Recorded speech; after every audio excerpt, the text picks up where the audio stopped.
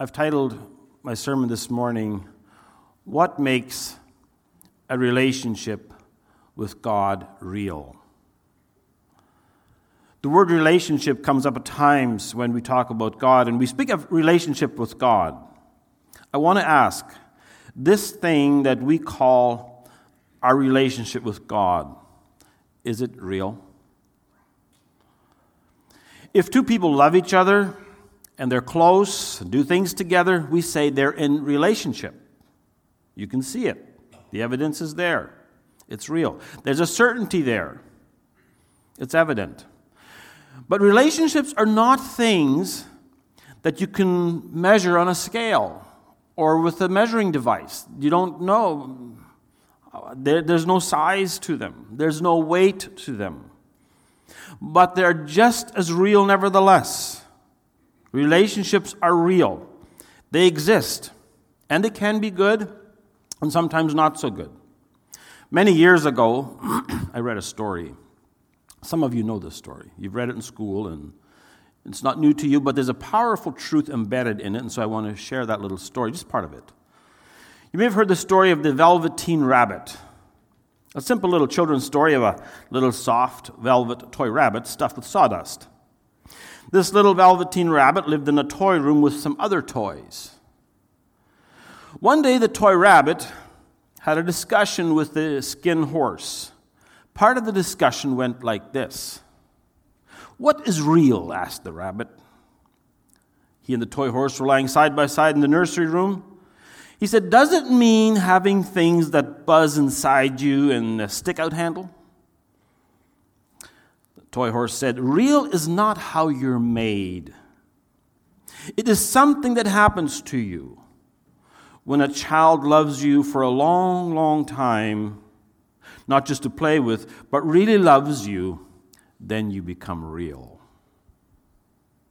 "Does it hurt?" asked the rabbit. "Sometimes," said the skin horse.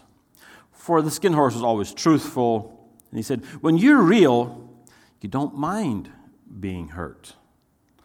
"Does it happen all at once, like being wound up?" the rabbit asked. "Or is it bit by bit?"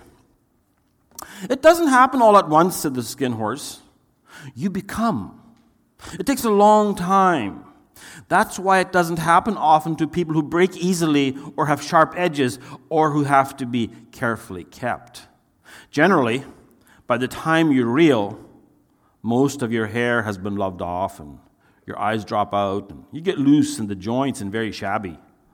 But these things don't matter at all because once you're real, you can't be ugly, except to people who don't understand." "I suppose you're real?" said the rabbit. And then he wished he had not said it, for he thought the skin horse might be sensitive. But the skin horse only smiled. "The boy's uncle made me real," he said. "That was a great many years ago. But once you're real, you can't become unreal again. It lasts for always." The story is bigger than that. It's just a fairy tale story. But there's a part of it that I want to use as a point to point out a truth. Real and relationship go together. I want to think about this next phrase, or this next thought I want to mention. If a relationship is not real, is it then a relationship? I don't believe such a thing as a fake relationship exists. Then it's not real. Then it doesn't exist. I read this story about this Velveteen Rabbit many, many years ago. And it hit me when I read it. And sometimes when you read something, it just burns itself into the mind and you never forget about it. And that's what happened to this story. And I've come to a conclusion over the years that relationships are the strongest things that exist in life. People die for them. God did when He sent Jesus. Jesus died so this relationship could be real. And there's nothing so strong in the whole universe as the power of love in the context of relationship. Nothing can match the strength and power of that. The strongest thing in the universe is not a material substance, not a physical thing. The strongest thing in the universe is love in a relationship. Last Sunday, we began a sermon series on 1 John with a focus on certainties about God. Jesus was certain as a man on earth where he was, who he was, and who he lived for, and what his job was, what his calling was. His disciples, they too, after having spent time with him, having gotten to know him, and then seeing him suffer and die and rise from the dead, they too were certain. And those disciples, under the power of the Holy Spirit, went and preached and instructed people, and the church grew at a very fast pace. And the early followers of Jesus, many of them suffered terribly, and yet the church kept growing. The message of the gospel just went further and further. There was a certainty in them that could not be extinguished. Through the ages, this has continued. Today, still many thousands of people walk in the footsteps of Jesus. Many endure hardship, are willing to give up everything, even life itself, for the sake of this message and what it stands for. And the force and the power and the energy of this has driven this movement. It's love. God's love through the power of His Spirit working in the lives of His people. And it will continue. It will never stop. Jesus promised, He said, the gates of hell won't stop it. And this is something that in faith we as Christians today, we embrace and accept as certain for ourselves as well. Our relationship with God is held together, is nurtured and sustained through this powerful love of Jesus by His Spirit and in our response in faith and obedience to Him. When Jesus left this earth as a man, He and the Father were one, He said. Then He prayed a prayer in John 17. He prayed that His followers too would be united. Again, the context is a relationship. And Jesus is the foundation on which the apostles built their faith, and everything centered on Him. And Jesus, to the fullest extent, He demonstrated it, not just in His teaching, but towards the end, when the last evening that He was together with them, one more time He taught them a lesson of what this means. We find it in the Gospel of John. We won't turn to it this morning, but we call it the Last Supper. He reminded them of His sacrificial love, what He was going to do for them. He demonstrated it with the bread and the wine. How He didn't drink of it Himself. He said, I will no longer drink of this until I drink it in the kingdom to come. But His disciples got a powerful message that night. And then later on, they kept preaching this and practicing this. And we still do so today. And this morning, again, after the message, we want to do it again. You see, when we believe something, there's a reason and a purpose behind it. It's rooted in something. And for us as Christians, Jesus Christ is our goal. He's the object of our faith. The Apostle John wanted his readers to be certain as to where they were in their faith journey with God, in their relationship with God, and their faith with God. He didn't want it to be just some wishful thinking, some tradition, some normal practice. He wanted it to be real. And he took this very seriously. To him, it was everything. And in the setting of the time when there was false teachings happening and starting to come up, he wrote this letter, 1 John. Last Sunday we went through chapter 1, so this morning we're going to start in chapter 2. So let's turn to 1 John chapter 2, beginning verse 1. He says, My little children, I'm writing these things to you so that you may not sin. But if anyone does sin, we have an advocate with the Father, Jesus Christ, the righteous. Let's stop there. We left off last Sunday in chapter 1 where John wrote of the faithfulness of God toward those who repent and confess their sins. Now in chapter 2 this morning we find John explaining to his readers God's grace for us when we do not measure up. In other words, when we do fail, when sin does happen. Sometimes I wonder, how does the average person, even Christian, imagine God? Perhaps as an angry judge, just waiting to beat up on some unsuspecting, weak person who has not measured up, has not accomplished what he should, and God just waiting to get at somebody. That's a totally wrong view of God. When we believe and we've put our faith in God, we do not need to fear God as somebody out to get us. Someone seeking to restore us, yes.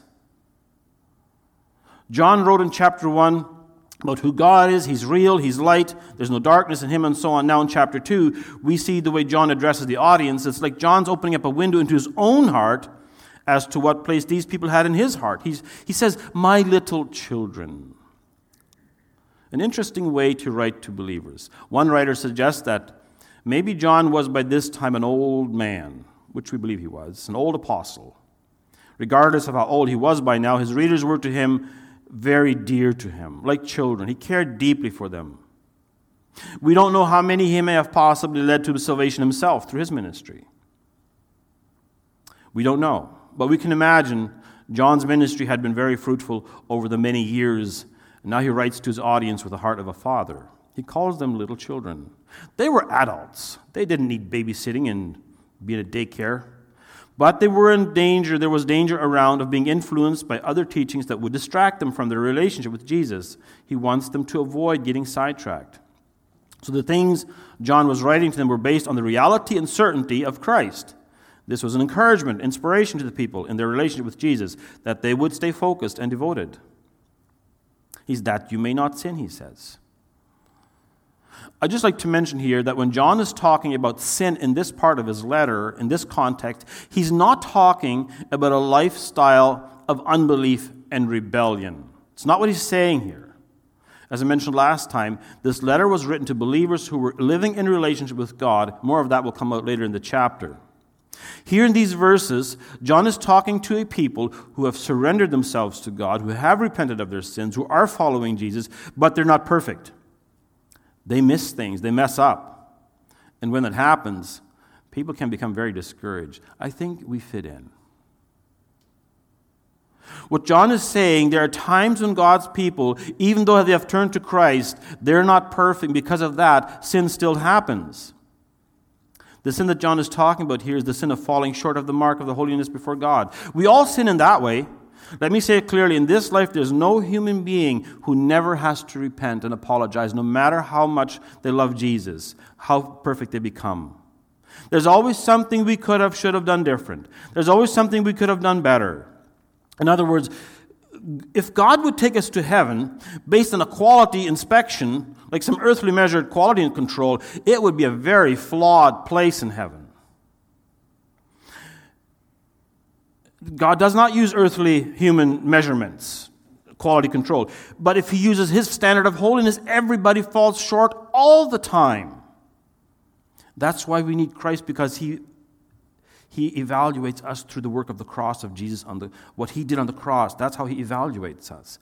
And it's not that so much our perfection as what He did. Let's read verse 2, what He says.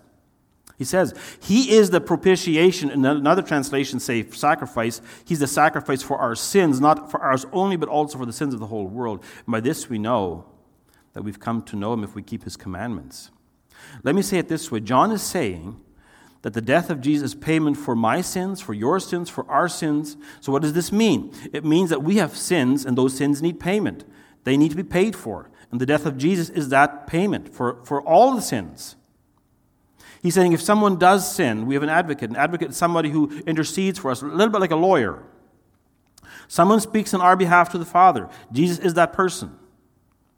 It means that by God's grace, through Jesus Christ, we're still viewed as saints before God through the works of Jesus on the cross, not through our performance.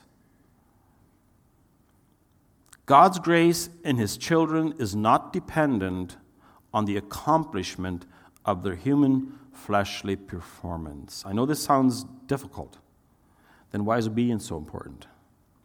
God's children in and of themselves cannot measure up to God's standard of holiness no matter how obedient they become, but their obedience does reveal the direction they're going.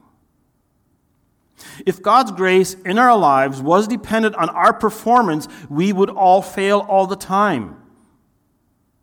The Bible teaches us that God's a God of mercy and love. He's a God of grace and truth. He's also a God of justice and judgment. That never changes. Those attributes are constant. They're always the same. What this means is the sins that we commit, they too are paid for, but does not mean we don't have to repent. I know this would be disheartening and discouraging if I would say this, but I'll say it anyway. This week will not go by, maybe even today won't go by, that anybody could say, you know what, I had a perfect record. nothing to apologize for, nothing to repent of. God would actually owe me one day of merit, credit. It's not going to happen. So because we're not perfect, because we fall short, we need reminders to keep us informed and alert so that we do not fall. The context here, the statement, do not sin, is not referring, as I said before, to willful, intentional, planned out, rebellious life of sin. He's talking to believers here. Jesus is the one who paid for our sins. He paid the debt. He settled the account. And it's not like God's going to say on Judgment Day to someone, oh, sorry, we ran out of grace on you. Sorry about that. That's not how this works. When He calls us to repent and we respond in humility and repentance and obedience, that's where the relationship happens. Then we move forward. And Jesus Himself said in John 3:16, when He had this discussion with Nicodemus, Jesus Himself said, to try to explain to Nicodemus, He said, for God so loved the world, that's John 3:16, that He gave His only Son, that whoever believes in Him should not perish, but have eternal life. Let's look at this for a moment. Who's the initiator? It's God. God did the loving. And that love did what? In love He gave His only Son. Why? So that whoever receives that, believes that, accepts that, they should not perish but have eternal life. So it's the love of God in the giving of His Son. Whoever believes should not perish but have eternal life. And therein is the relationship. The Apostle John says in this letter, if we know Him, if we know Jesus, then it will be revealed. He says in verse 4, let's turn to 1 John chapter 2, verse 4. He says, whoever says, I know Him, but does not keep His commandments is a liar, and the truth is not in him. Ouch. That's hard. John is very clear. He says the standard is very high. If we say we know God, does the evidence point in that direction? Again, I'm not talking about perfection, but does the evidence point there? Are we keeping His commandments? If we're living in sinful rebellion, no, we're not. Then the truth is not in us. That's what John is saying. To claim to have a relationship with Jesus, to believe in Jesus, to love Jesus, that means we'll be bringing those kinds of fruits in our lives. We will have the desires Jesus has. We want the things Jesus wants. We'll do the things Jesus did. Not in perfection, but it will be there. You know, it's sad but true. Sometimes there's even liars in church. There have been since the beginning. Remember the book of Acts. There was a couple. They were a couple of liars. Ananias and Sapphira. They too joined the church, outwardly appearing as holy, as good, as honest, except when it came to giving some gifts to the church, and the Spirit revealed to Peter that this couple is dishonest. And so Peter confronted them, God judged them, and that was that. But there were liars in the early church right at the get-go. Still are today. So there are a lot of people who would like to be part of a church for the wrong reasons. Many people who have an idea of believing in Jesus or going to church and doing ministry miss this point. In fact, Jesus says in the Gospel of Matthew, chapter 7, there's a lot of people who will say to Him on Judgment Day, oh, we did all this and this and this and this in your name, and we did this, and Jesus says, I don't even know you. In other words, there's no relationship. Let's continue reading 1 John 2, verse 5. He says, but whoever keeps His word, in Him truly the love of God is perfected. By this we may know that we are in Him. Whoever says he abides in Him ought to walk in the same way in which He walked. A real relationship with God is rooted in God. We surrender our lives to Christ and we walk in relationship with Him. If we say we abide in Jesus, the evidence must be there. We must walk the way He walked. And it's not as if it's something new. It's not something that's just popped up. John says so. He says in verse 7, behold, I'm writing to you no new commandment, but an old commandment that you had from the beginning. The old commandment is the word you've heard. At the same time, it is a new commandment that I'm writing to you, which is true in Him and in you, because the darkness is passing away and the true light is already shining. Jesus Himself said in the Gospels that heaven and earth would pass away, but His words would never pass away. Yes, the message is old, at the same time it is new. To command to love, the command to love is a command that is always up to date. It never has to be updated as software in a computer. It's never out of date. It's never past expiry date. It's always fresh and new, as old as it is. Earlier, John wrote that God is light, and in him there's no darkness. God is not decreasing his work or lessening his work. This work is growing in the world. John is saying the darkness is passing away. The message of the gospel was growing and spreading into an ever-widening place of influence, and it's still continuing to this day. But what does this look like in daily living, in the nuts and bolts of things? Let's read verse 9 and on. He says, "Whoever says he's in the light and hates his brother is still in darkness." So this does not work that way. He says in verse 10, "Whoever loves his brother abides in the light, in him there's no darkness for stumbling, no cause for stumbling. But whoever hates his brother is in the darkness and walks in the darkness and does not know where he's going because the darkness has blinded his eyes." John says, if there's a brother or sister whom we hate, then we're off the track. We cannot have it both ways. We cannot live with hate toward those who are brothers and sisters and at the same time be in relationship with God. There's no such thing as loving God and hating another brother or sister. If we love God, we will love those whom he loves. We must realize there's no room for the follower of Jesus to have hate in their heart. We're actually even commanded to love our enemies. You can find that in Matthew chapter 5. If there's hatred in our hearts toward other believers, that means we're not walking in light. As John says, we're still walking in darkness. Our relationship with God is revealed by how we treat our fellow believers and fellow human beings. The Apostle John is writing to believers, reminding them to pay attention to this truth, that they will love one another. He continues on in verse 12, he says, "I'm writing to you, little children, because your sins are forgiven for his name's sake." You're on the right track. But then he continues on, he says in verse 13, "I'm writing to you, fathers, because you know him who is from the beginning. I'm writing to you, young men, because you've overcome the evil one. I'm writing to you, children, because you know the Father. I write to you, fathers, because you know him who is from the beginning.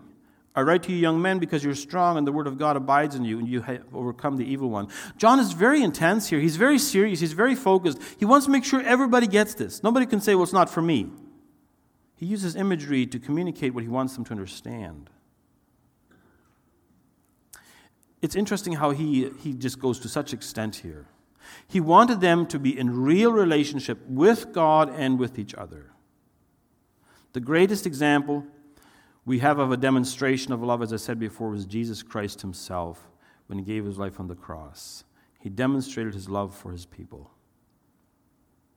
And at the communion, at the Last Supper, when he shared the cup with his disciples, he said, "This is the blood. This is my blood that's shed for the sins of the world." And the same with the bread. He said, "This is my body that's being broken for humanity." As good as all this is, the truth is, you and I cannot love Jesus as fully as he loved us because we're human and we're frail. But we can do the right thing. We can walk with him. We can be in real relationship with him. If we love Jesus, our lives will reveal it. Jesus died so it could be possible for us to come to know him through his mercy and grace. Our calling is to live out this gospel in a way that others will see, and they too will want to embrace it as well. If we say we love others, but then don't show it, then we're lying. I'm reminded of a story that I heard many years ago of a man who gave a speech and he explained and illustrated this concept of love. And he told of a poster on a wall he had seen. There was a poster of a man, a drunken bum, lying in a gutter, all ragged and disheveled and drunken, and a whiskey bottle laying by his side, and just not a pretty picture. And underneath of that picture on that poster was this phrase, "You love Jesus only as much as the one you love the least." In other words, make a list of all the people you know and put them in priority. The ones you love the most, put them at the top. The one you love the least, put them at the bottom. Underneath that, put Jesus Christ. That's what it means.